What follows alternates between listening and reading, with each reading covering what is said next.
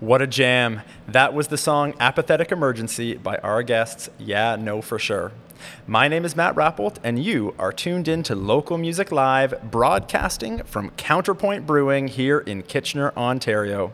I've got Zach and I've got Connor from the band sitting around the table, and we are going to dig into their brand new 5-song EP right now.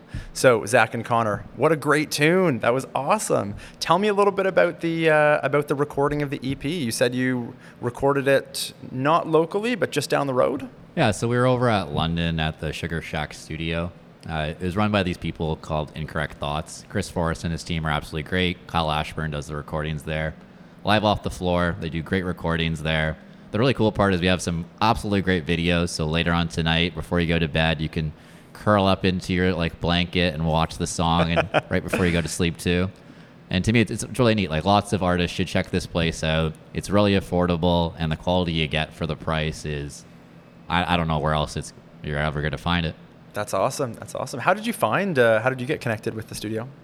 Literally, they just followed our Instagram page one day, and then I watched some of their videos, and I saw it was kind of like the YouTube channel Audio Tree. They do a lot of similar things where bands will come in, do covers, and I'm like, that seems really cool. And wait, it's only in London? And then I asked the cost, and I'm like, are you sure? That's the cost? You didn't leave off a zero?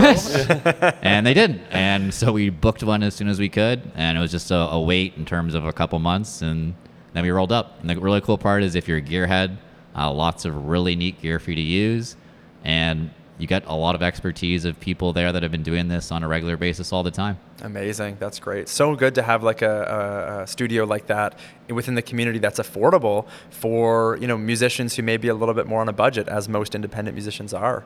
That's fantastic. Well, we heard that there was the first track off the EP, right? Apathetic Emergency? Yes. Nice. And tell me a little bit about how the collection came together. When did you decide that you were going to go and record? Was there a moment where you had these 5 songs and you're like, we got to record this? Or we tried to record more the standard way of tracking each instrument, getting it mixed, mastered, sent out to people, but it wasn't really feasible for us. So then this opportunity came, and we started watching the other videos because they have hundreds of other videos of people who have come in, and they sounded so good. And I was like, okay, well, we were like, we should just do this. We get a video attached, and I watch a lot of Audio Tree, and I think there's another one. It's CEXP or something. Oh yeah, lots of radio stations have those live off the floor studio sessions. Yeah, and I love those. That's kind of my favorite way to listen to music. So I was like, I can do that. I can be on YouTube and have that. So we really pushed for it, and that's kind of how it came to be. Yeah, we're kind of using it right now as a midway point, because we've been playing shows since July.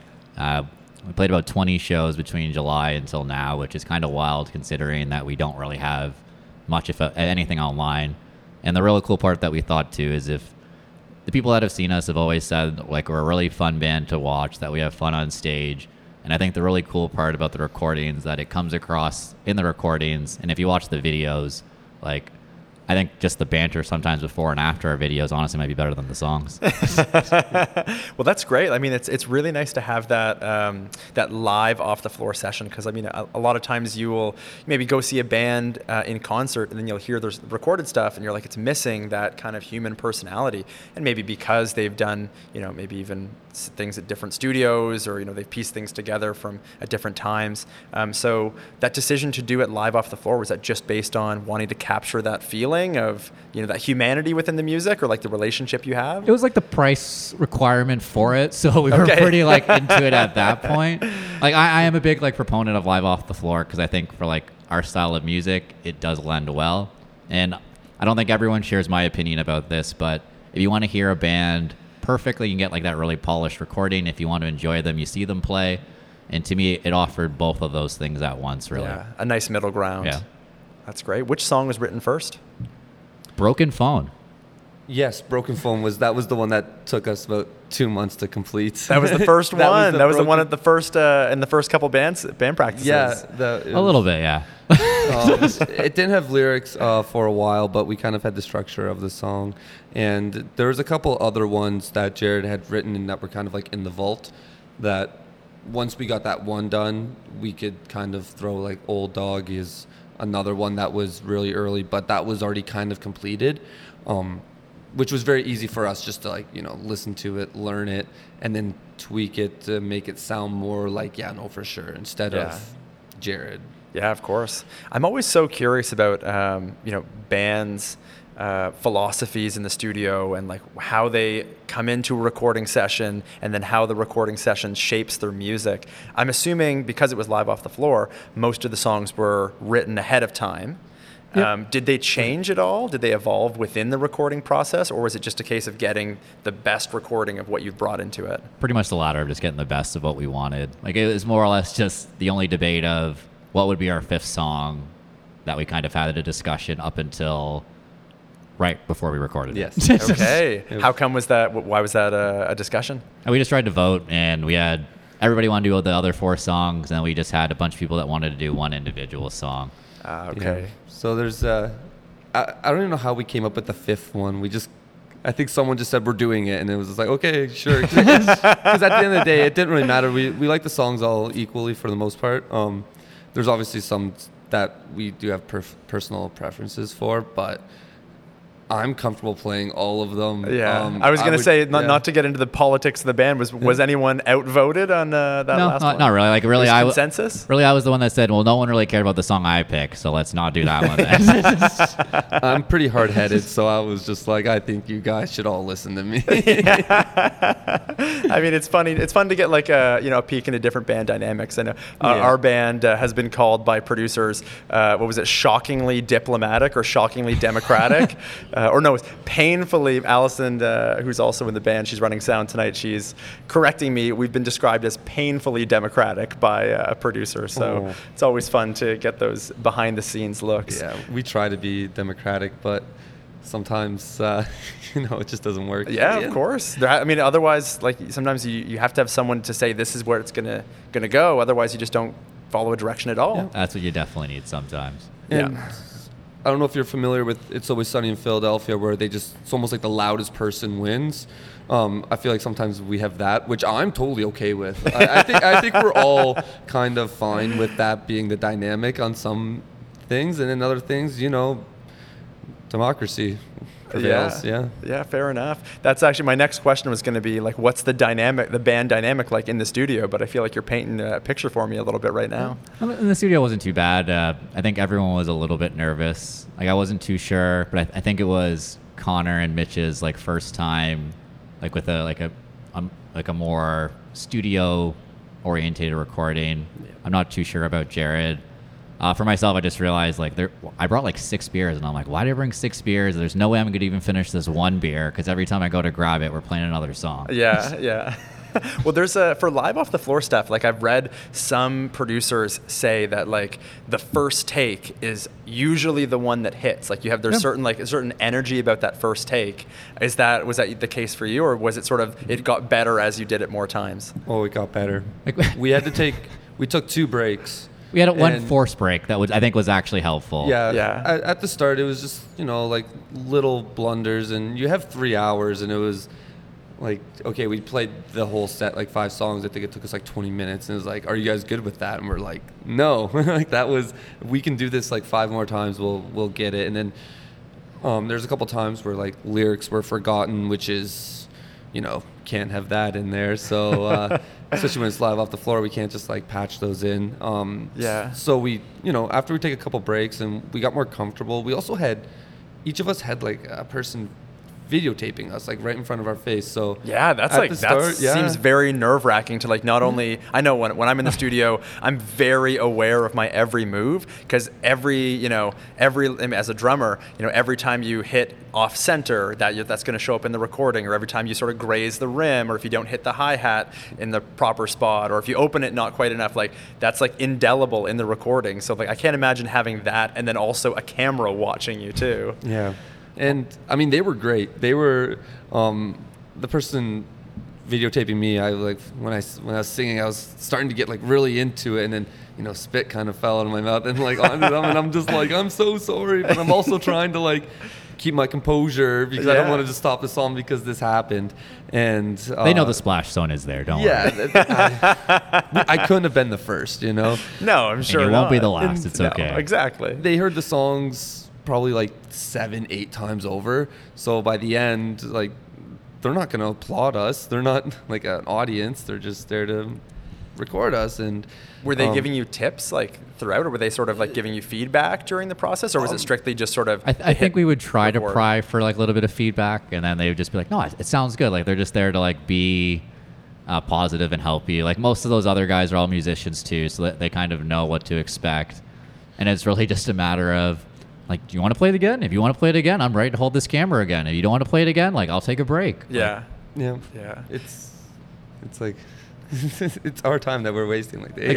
True. They're there to. I mean, it's at the end of the day, it's your music, and you're the ones who are going to be promoting it and standing behind it. So it's really should be you who are happy with it. And they 1,000%. Like exactly. we're a very polite band for so much that we kept apologizing. That I tried to remind everybody. I'm like, don't have to apologize. We paid the money. We could screw this all up and they don't care. Yeah, exactly. What song ended up being closest to what you envisioned during the writing process? I think like evolved the least, you would say, or yeah. I mean, so when you record it, like there's a song where when you're first writing the song with a band, and you sort of before you even worked out the parts as much. Or maybe just after you worked out the parts, you have like a vision of yourself playing that song at a stage or listening to it on a record, and you're like, oh man, it's gotta sound like this. Which one sort of turned out the most like you had envisioned it? I would say Last Call. Would you like to tell us why, Connor? Because it's my favorite song. And a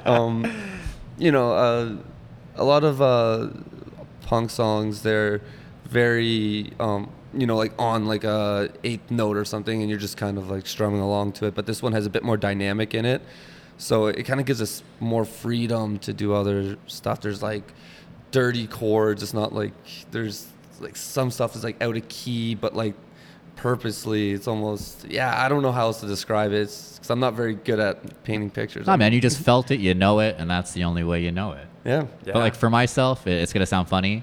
It's kind of the opposite, though. I really disliked our song Broken Phone, our first one, for the longest period of time.